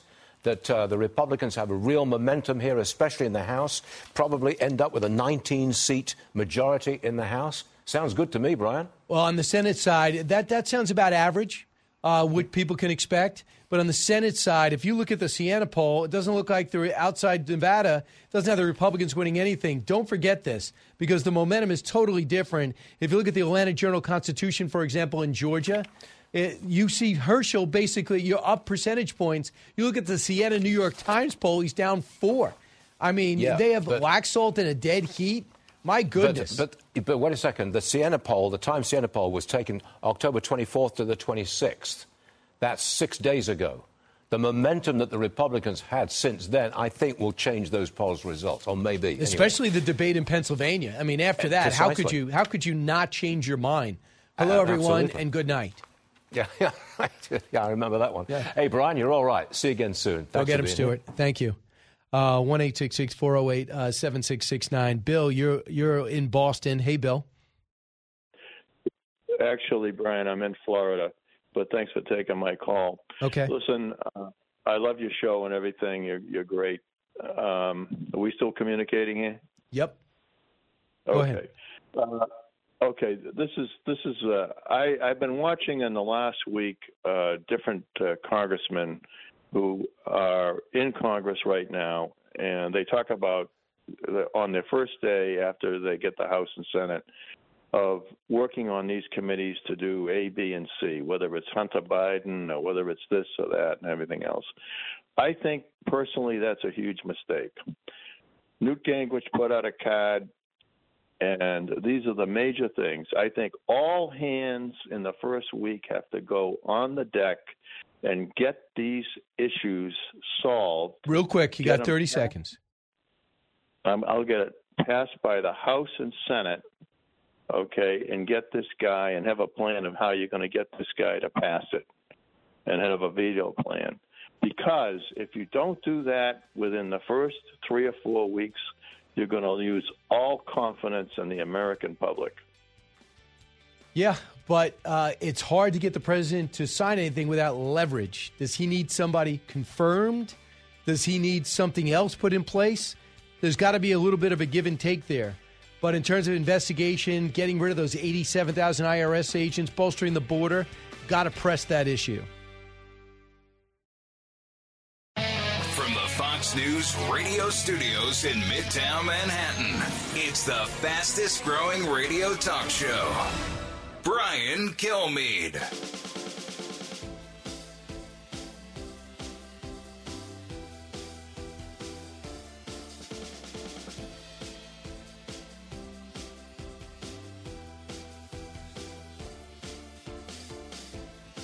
Thanks so much for being there, everybody. It's the Brian Kilmeade Show. 1-866-408-7669. A little bit later in the show, we take a look at comedy when it used to be funny, and it used to play such a role in our political process as we're 7 days away now from Election Day and the midterms. And after that, Herschel Walker joins me from the campaign trail. We go a half hour with him, so to get an idea of what it's like. I just saw the Atlantic Journal-Constitution poll. It has him up by percentage points. Pretty amazing. And standing by, one of my favorite all-time guests and one of the MVPs of the Trump administration, Robert O'Brien, former U.S. ambassador and 28th National Security Advisor of this nation. So let's get to the big three. Now, with the stories you need to know, it's Brian's Big Three. Number 3. There's an eagerness on the left to make this political and immediately to start blaming Republicans. But where's the sympathy, even from the left, for Paul Pelosi? Senator Rand Paul weighs in. He was attacked, didn't get much from the left. Paul Pelosi smashed in the head by a crazed attacker who really wanted the speaker. And it's Republicans' fault? MAGA Republicans to blame? Insanity. Number 2. The profits are a windfall of war.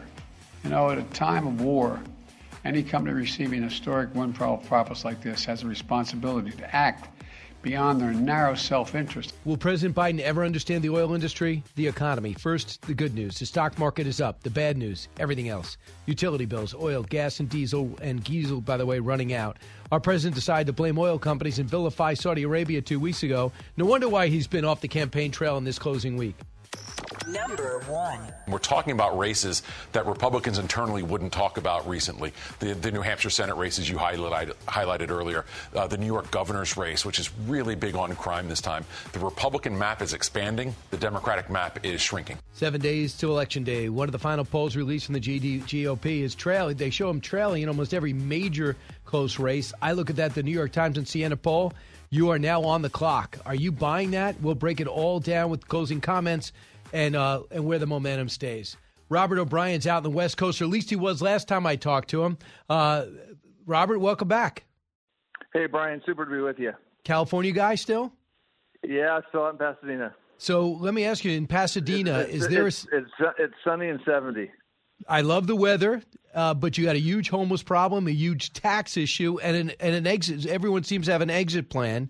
Is there a sense that things might be ready to change in certain districts in California? Well, look, I think we're going to pick up, and this is really important for the House majority. I think we're going to pick up 3 or 4 more seats, just like we did last time in the congressional delegation. And California's going to have, for the first time, 14 or 15 Republican congresswomen, and that's big. And then we've got a race out here for Controller Lan Hee Chen. Is an Asian American, Taiwanese American candidate. Great guy. I think he may win the controller race. That's important because the controller can audit every office in California, and he might bring some sanity back to some of what's going on. So there's some glimmers of hope even out here in blue California. You had such a wealth of knowledge internationally. We're now in a situation where we're paying more for gas. You guys are paying twice as much, almost what the rest of the country is. And diesel, we're actually running out in the Northeast. And we have a situation where the President of the United States decided that he had a good idea. Let's vilify the oil companies, cut 15. The profits are a windfall of war. The windfall from the brutal conflict that's ravaging Ukraine and hurting tens of millions of people around the globe. You know, at a time of war, any company receiving historic windfall profits like this has a responsibility to act beyond. Are the oil companies shirking their responsibility? No, look, this is really, really absurd. I mean, the first two energy decisions that the Biden administration made when they came in was to cancel the Keystone XL pipeline, which would have brought 900,000 barrels of Canadian oil from our friends in Canada down to be refined in America. It could be refined into diesel or gas. So that's when we talk about losing the 2 million barrels of output from Saudi. Half that would have been covered by finishing the last 25 or 30 miles of the Keystone pipeline and bringing that Canadian oil down. That's number one. Number two, the president then lifted sanctions on Nord Stream 2 and put Putin in a position to invade Ukraine. So he approved Nord Stream 2 for the Russians and canceled the Keystone XL for us. Two other factors on the diesel issue and refining. You know, banks are being told by the administration and by the Democrat Party, don't invest in fossil fuels. If you don't make loans even to companies, whether it's a big company like Chevron or a smaller regional like independent like Devon or Continental, don't loan these oil companies money because what they're doing is bad. So the president's wondering why we're not getting new refining capability. The banks at his urging are not loaning money to the oil companies. They can't make the capital investments. And then there are 9,000 permits that are still pending at the state and federal level for folks who want to drill or build pipelines or expand refineries. And those 9,000 permits have never been cleared. So there's a war on energy. It's not coming from Saudi Arabia. It's not coming from Ukraine. It's not coming from Russia. It's coming from this administration on our domestic energy production capability. It's a national security nightmare for us. The other problem is, and you know this better because you know the international landscape, Saudi Arabia and Iran, we've managed to alienate both. Now they seem to be working with, on OPEC Plus, work with Russia to manipulate the oil price. And we decide to vilify and maybe pull back missile defense from Saudi Arabia. Is that the right tact? Look, we had a very good relationship with Saudi Arabia. The country's not perfect, just like most countries in the world aren't perfect. They make mistakes, but they're a strategic ally for two reasons. Number one, because of the production ability that they have to ramp up production very quickly, and we surrendered that. And number two, they were a bulwark against Iran, which is the number one national security threat that we face in the Middle East, and is now becoming even a player in Europe as it supplies drones to Ukraine. So we basically pushed the Saudis away. We had this crazy campaign where we asked the Russians to negotiate a deal with us with the Iranians, and that's still going on. And we've been begging the Iranians to rejoin the JCPOA, which is a terrible deal and is going to lead to a nuclear Iran. And so we've managed to go hat in hand to our adversary, alienate our ally, our key ally in the region. And it's not just Saudi. The Kuwaitis follow the Saudis. The UAE follows the Saudis. You know, all the Gulf Cooperation Council states do. We gave up the momentum we had on the Abraham Accords. I mean, there was no reason that Saudi and Kuwait and Qatar couldn't have joined the Abraham Accords and expanded peace in the Middle East. But instead, it was this Obama-era dream of reconciling with the Ayatollahs, who even their own people don't want them in power. So very big strategic mistake, and we're paying a price for it now, unfortunately. So right now there's a massive, very courageous riots led by women in Iran, and they were told to knock it off. They have 1,000 people on trial today. The riots are continuing in the streets. What role, Robert O'Brien, should the U.S. be playing in this, knowing that being overly aggressive makes us gives them an out and lets us blame us as if we're behind it? How do you handle this? Well, number one, you know, for folks who claim that they're for women's rights and for human rights, for gay and lesbian rights, the folks in the Democrat Party and unfortunately in this administration are kowtowing and have this extended hand to the Iranians. You don't really care about women. You don't really care about gays who are being killed in Iran if all you want is to deal with the Iranians at any cost. So, number one, we need to take a moral stand and you know, without getting involved necessarily in the movement, but we need to support and give moral support, be that shining city on the hill for these brave women in Iran and people in Iran who are seeking their human rights. So number one, we've got to be a leader on that internationally, and that's totally inconsistent with how we're handling the JCPOA negotiations. Number two, look, what the Iranian people need is internet access, and we need to figure out how to take down the firewalls in the Iranian government, not to allow the Iranian government to run the internet there and give them the keys to the internet, so to speak. We need to use our tech companies, our big tech companies, Facebook, Google, Apple, We need to use Starlink with Elon Musk and figure out how to smuggle Starlink uplink units like we did in Ukraine to the Iranian people. Give them the ability to communicate with each other and organize their protests and resist the regime. And that'll go a long way to helping the people of Iran eventually liberate themselves and have freedom. 20 seconds left. Robert, do you expect Donald Trump to declare he's running in 2024? I expect that he will. I haven't talked to the president about that, but the former president, but I think he will. And I think if he runs, he'll get the Republican nomination. There's just the Republican base is. I'm out campaigning for Adam Laxalt and Mike Lee this weekend in Nevada and Utah, but the Republican base is still. We got a lot of good candidates, but I think they're behind the former president for sure. Would Robert O'Brien be on Team Trump? I'll be on. Yes, if he declares, and I'll be able. Whoever the Republican nominee is, I'll be 100% behind him. Go get him, Robert O'Brien. Thank you.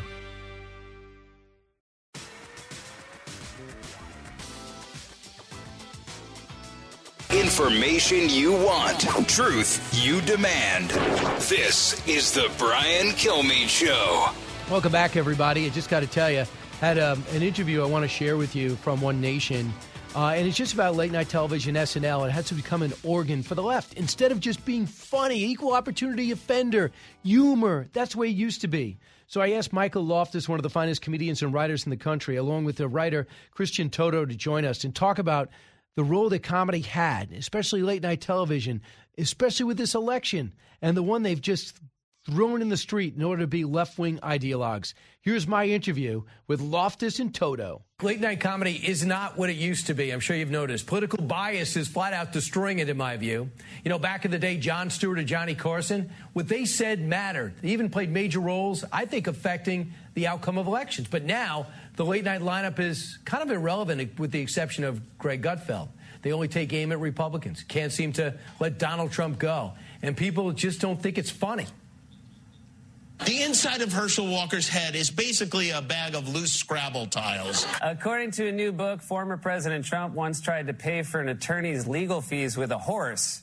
Not Rudy, though. When it was time to pay Rudy, Trump said, "Does anyone have change for a pigeon?"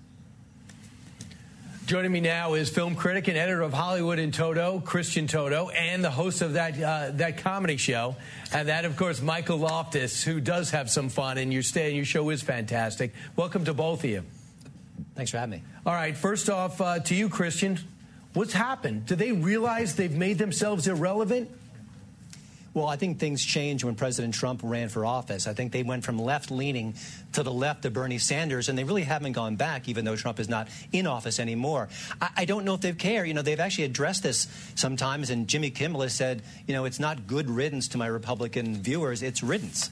So they understand what's going on, but they'd rather tell the jokes, you got to put them in scare quotes, the way they are right now, than actually go back to real comedy. That's true. I mean, it doesn't surprise me. They say if you're a Republican or you don't think it's funny, I don't want you anyway. Have you ever approached an audience like that? Can you imagine doing stand-up where if you don't like me, leave?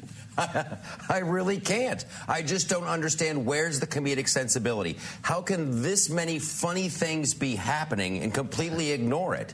It's like... well, for example, what has Joe Biden done that could possibly be fodder for humor? Right. He's so debonair. He just trips up the stairs like Fred Astaire. He knows exactly who's in the room. He doesn't talk to And he knows how to lead. Right. He's awesome. Yes, he's like John Wayne and Charlie Chaplin had a baby and wrapped it up in Errol Flynn goodness. Yeah. When we're coming up with episodes of that show tonight, and thank you for nailing the title of the show. Right. I didn't say that the right way. But where do you find out more about that, by the way? You go to thatshowtonight.com. Okay. It's awesome. It's like, I'm looking back as a comedian. I started out in stand-up, then wrote on sitcoms, a lot of shows. I'm looking back at this and I'm like, seriously, no one's going to have that? It's like being at an all-you-can-eat buffet.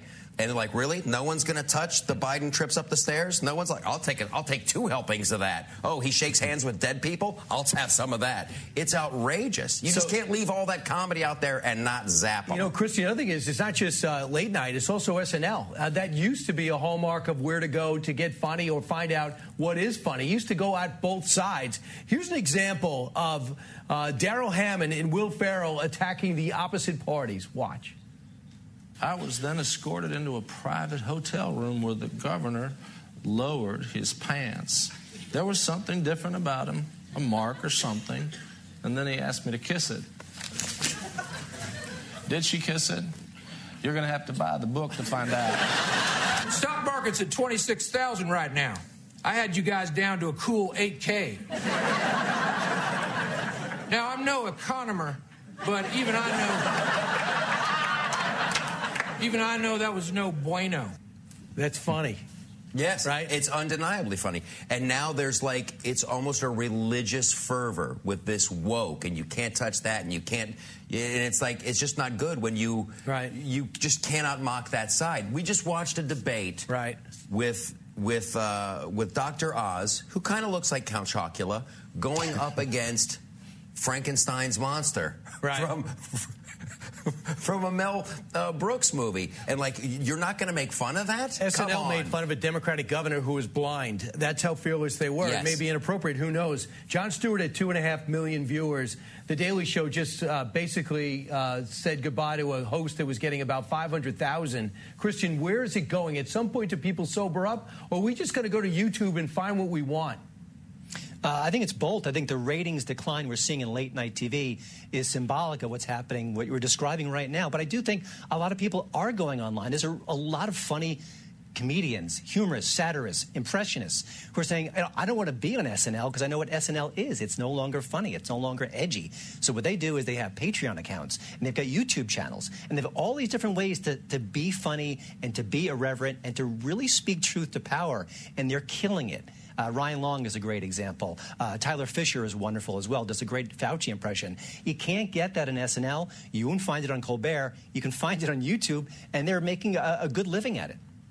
Michael, there was a time in which you were a stand-up comedian, you do the Tonight Show, you made it, nothing, the next day you wake up, if you killed it, your career is forever. Yeah. I talked to a comedian last week, John Crist, he said he did the Tonight Show, he almost got no response. He's much better with a comedy show he puts on YouTube himself. Not only that, you get paid. It doesn't matter. Yeah, but once upon a time, if Johnny Carson was like, come on over to the couch, you were made. And now people can go like, I was on David Letterman 22 times.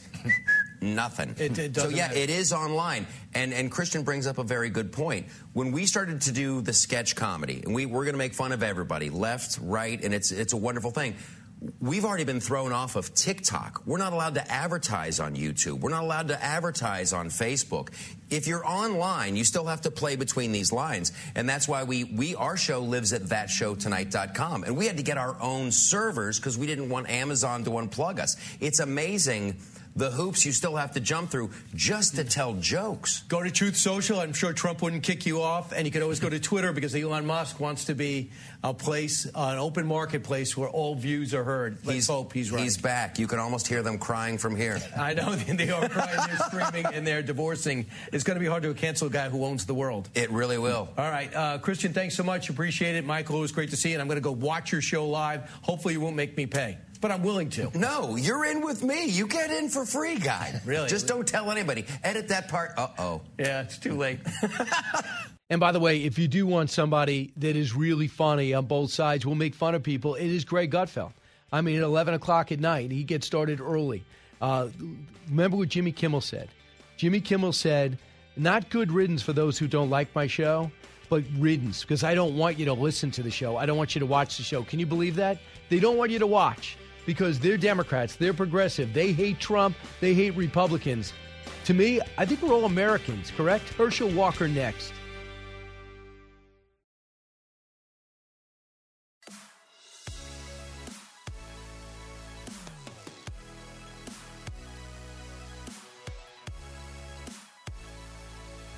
He's so busy, he'll make your head spin.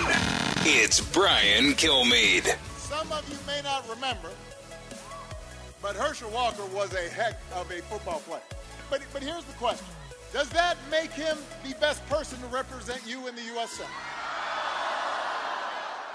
Does that make him equipped to weigh in on the critical decisions about our economy and our foreign policy and our future? He's a celebrity who wants to be a politician. And we've seen how that goes. Really? We've seen how that goes. All right, let's find out how that celebrity feels about that athlete that even Barack Obama says was good. But did he bring up his business background? Did he bring up what he's done after? Joining us now is that man that President Obama was referring to, Herschel Walker. Herschel, 8 days to go. The president took last weekend to go after you. How did it feel? Well, I'm honored that he'll take the time for me to live in his brain sort of rent-free because he didn't talk about the economy. He didn't talk about the crime. He didn't talk about the things people are worried about in the state of Georgia. So I'm not sure why he came here just to go after me. And yet he said I'm a celebrity, but all he hung out with was celebrities. He never hung out with me, so I can't be a celebrity. I guess so. Yeah, he never hung out with you. So I think that what I was amazed at, Herschel, I'm used to Republicans getting the short end of the stick when it comes to mass media. I'm not used to people going after Republicans, especially you as a high profile, and they're going after your intellect. They're essentially through comedy. They're saying you're not smart. What is that? Yeah. What does that feel like? It feels okay because if they watched the debate, they saw who was the smarter one up on that stage. And they can continue to talk about my intellect, and yet that's all it is, just talk. I've had people that call me names when I was a little kid, and right now I'm proud of who I am, proud of where I've come from, and right now the reason they talk about it is they can't handle that, and I'm okay with it, and I continue to pray for them because that's what they have to do. They don't want to talk about the main issues because they know they haven't done right by this country and by this state. Senator Warnock don't want to talk about the crime. He don't want to talk about the border. He don't want to talk about the economy. Same thing as Obama. Obama, he made a lot of money. And how did he make it? Not through working hard. I've learned to work hard, and that's how I made myself to who I am today. I never took advantage of anyone, but he has. It's amazing, too, in this hyper-sensitive world we're in, everyone's very cognizant of not using racial overtones. And in particular, I remember I used this example. I heard this conversation about 10 years ago. They say, why is it when black quarterbacks are good, they say they're great athletes? Why is it when white quarterbacks are good, they talk about how smart they are? And I thought, wow, I never thought anything about it. As a white guy, I didn't know if that was true. I thought Warren Moon was smarter than he was an athlete, personally. But and then Randall Cunningham seemed more athletic than most. And I see Daniel Jones as a better athlete than almost anybody else. But if you're sensitive about that, I got it. How come people have no problem shelving all those types of things and going after you? Do you find that pretty amazing? Well, I don't, because that's the way the people on the left will do it. They will say and do anything for this seat, and that's what they're doing. I hope the people recognize that. Right now, they will say or do anything because they want to contain power. Well, I told them they got to go over me. That's the reason I'm the one that they have to go through. And I'm not going to let them go through me. That's the reason I think God has prepared me for a time like this, because he knew I had to be tough.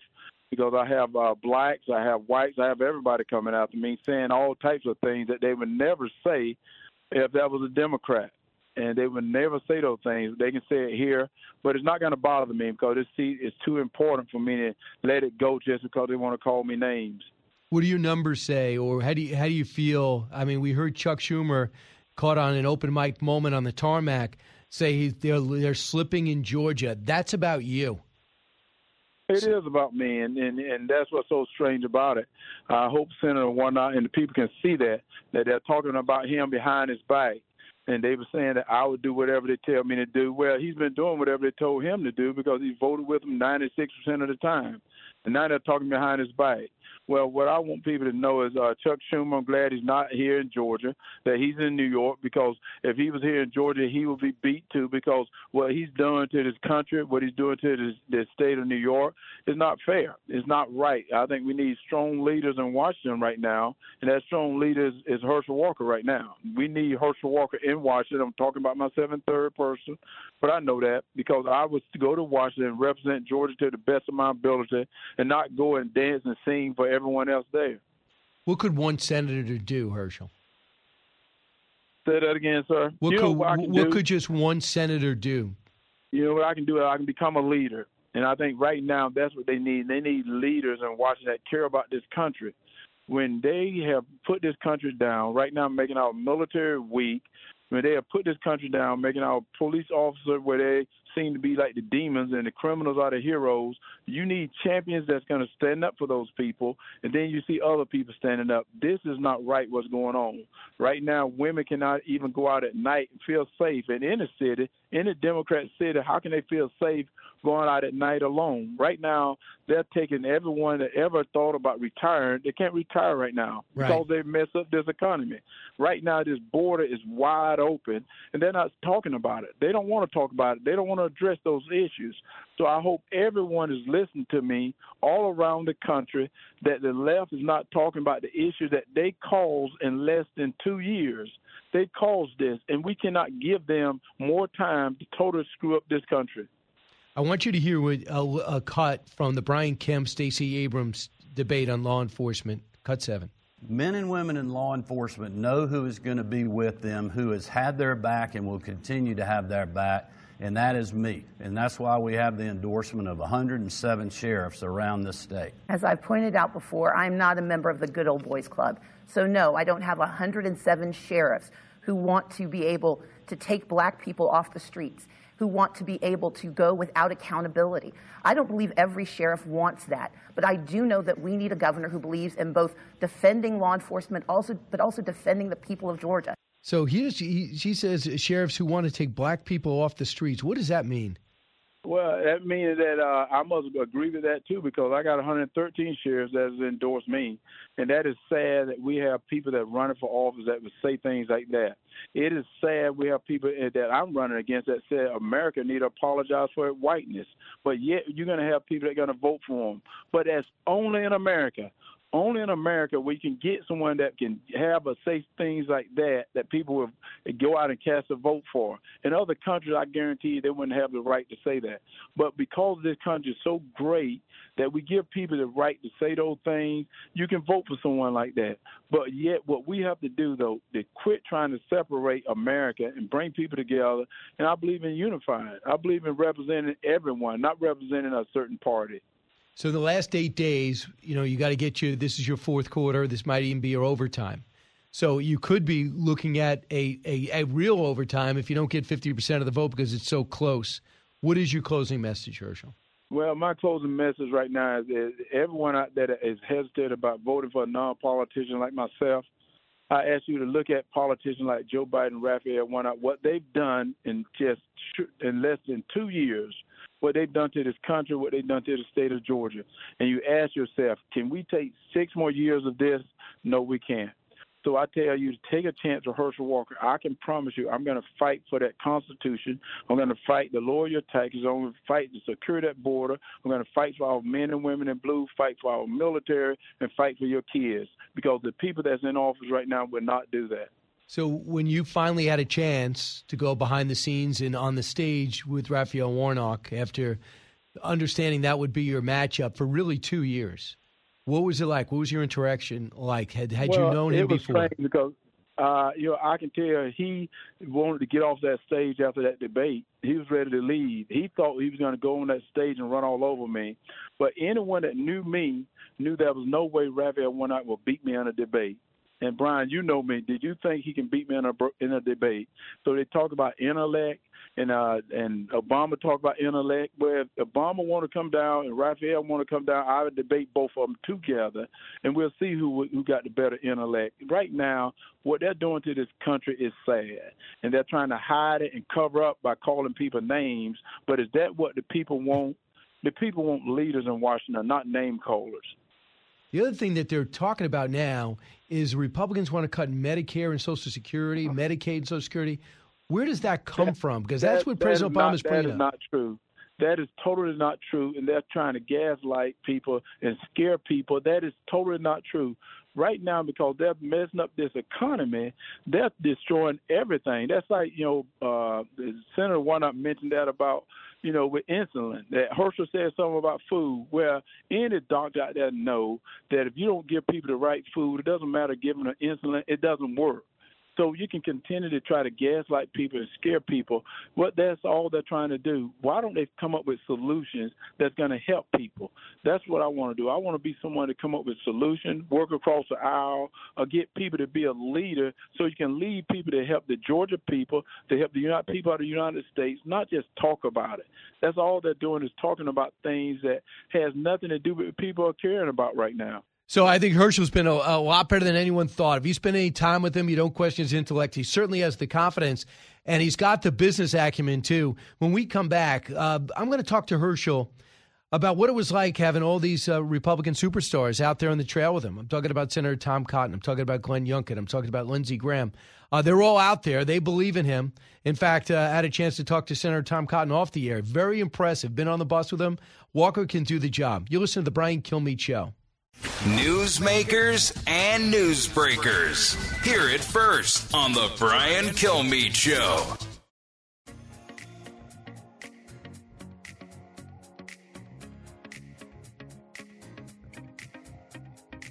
A talk show that's real. This is the Brian Kilmeade Show. I'm looking at the Siena New York Times poll, and I'm going to keep this page because if this ends up as, if they end up accurate, I'll give them full credit, but I don't think it is. Georgia has Warnock up by 3. Really? Warnock up by 3. The Atlanta Journal-Constitution a lot closer to it by, I guess, proximity. They have Walker up by percentage points, 45.5 to 45.2 over Warnock. In that case, though, it would be a runoff because you need 50%. Well, here's part 2 of my interview with Herschel Walker. Let's listen. So I watched you with Sean Hannity on the town hall. I've seen you give countless speeches. I also seen high-profile Republicans from Lindsey Graham to Tom Cotton come down, and I know you kind of study them. You're kind of new to the politics thing. That's why you hopped into you're doing the bobsled. You had to study it, even though you have natural ability at it. What did you pick up from Tom Cotton? What did you pick up from Lindsey Graham?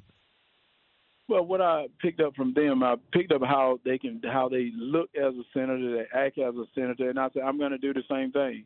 Right now, after that debate, everyone saw that I can go in at day one and make the right decision. I can go in at day one, make the right vote. Senator Warnock went in at day one, and you see where we're at today. He voted with Joe Biden 96% of the time. The other 4% of the time, who knows where he was at, promoting his book or doing something else. That means he could have voted with him 100% of the time. So he's been voting wrong. They're saying that I'm not ready. At the debate, everyone saw I'm ready to go in today and start being the senator. So last time you were on, we played a endorsement from Vince Dooley, your college coach. He has since passed away. What's your reaction? Well, that was very hurtful. That was very painful. He had just shot a very, very good endorsement video for me, a commercial that he shot for me. And, everyone absolutely loved it, and I was going to pull it.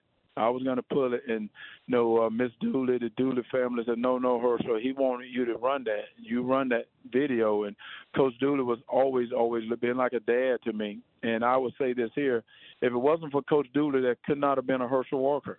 He was a guy that continued to teach me the respect, the discipline that I needed from when I left home from my parents, and I credit him with making me who I am, being the man that I am. And I'm going to miss him. I think so many people are going to miss him. And, he was a true patriot. A lot of people don't know Coach Dooley was an ex-Marine.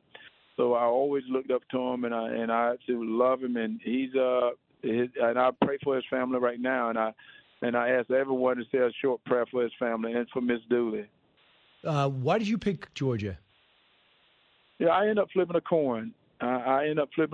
My mom told me in my mind and my heart with fear of Jesus, no matter what decision you make, God will make it right for you. And I wanted to go to the military, so I flipped between the military and college.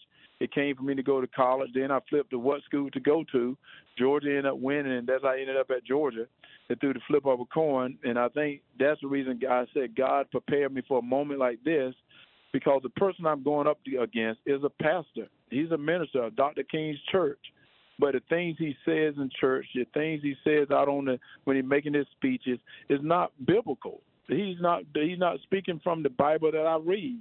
He tried to separate people through the color of their skin when he's in a church of a man that says the content of your character, not the color of your skin. He tried to separate people by saying America need to apologize for its whiteness, when yet in the Bible I read, it talks about how can my Heavenly Father forgive me if I can't forgive my fellow man. He tried to separate people all the time, when yet the Bible I read says if a house divided cannot stand. So I'm a little bit confused why he was intended to do the things that he's doing and not represent the people of Georgia like he should. So I think Eric Erickson knows as much about Georgia as anybody, and this is what he just tweeted out. Kemp is leading Abrams significantly, and Walker and race between Walker and Warnock is 1 point. The Democratic ground game has collapsed. Abrams is out of money. Black men are splitting the Kemp-Walker in good numbers. Doom for the Dems. No runoff. That is a significant change for him, and he came out when the allegations, the controversy first came up with your personal situation. He thought it might have been over. That's what he just put out 48 minutes ago. Well, Brian, I've been saying the Lord put me here, and I believe in the Lord Jesus, and I'm not a religious freak, but I love my Lord. But right now, the people know what's going on. And I think we've been selling Georgia people short, the Georgia voters short, because we've been acting like they don't know what's going on. They see these high grocery prices. They see these high gas prices. They see drugs coming from the border into Atlanta. They see how the men and women's sports, they see all this on television. Raphael Warnock is to blame for all of it because he was the deciding vote. You know, it's a 50-50 Senate. And now you have the vice president making a decision. He could have said no in many of these things, and he didn't. You know, he voted to deny a baby that survives an abortion, to deny that baby medical care. How extreme is that as a minister in Dr. King's church? So when you on a side note, just to wrap up real quick, Kershaw, I know you're against it. You're in between events. But when you see Keenan on SNL, when you see him pretend to be you and act as if not that smart of a guy, get confused a lot, knowing and reading your biography, knowing how you were mocked as a kid, does that bring back those memories, or does that steal you because you had to get through it? Well, that makes me better. That makes me better because that's why our Lord prepared me for a moment like this, because he knew people were going to be like that. But the thing is, there are actors. I am the real deal. I have done everything through hard work, through all the preparation rather than an inspiration, rather than having to go out and try to put down someone to make myself look good. I've never done that. Right now, I will fight for that seat for the great people of Georgia because that seat belongs to the people of Georgia, not the Senator Warnock or anyone else. Herschel Walker, always great to talk to you. Best of luck in the final sprint. Hey, thank you, Nine. Go to teamherschel.com.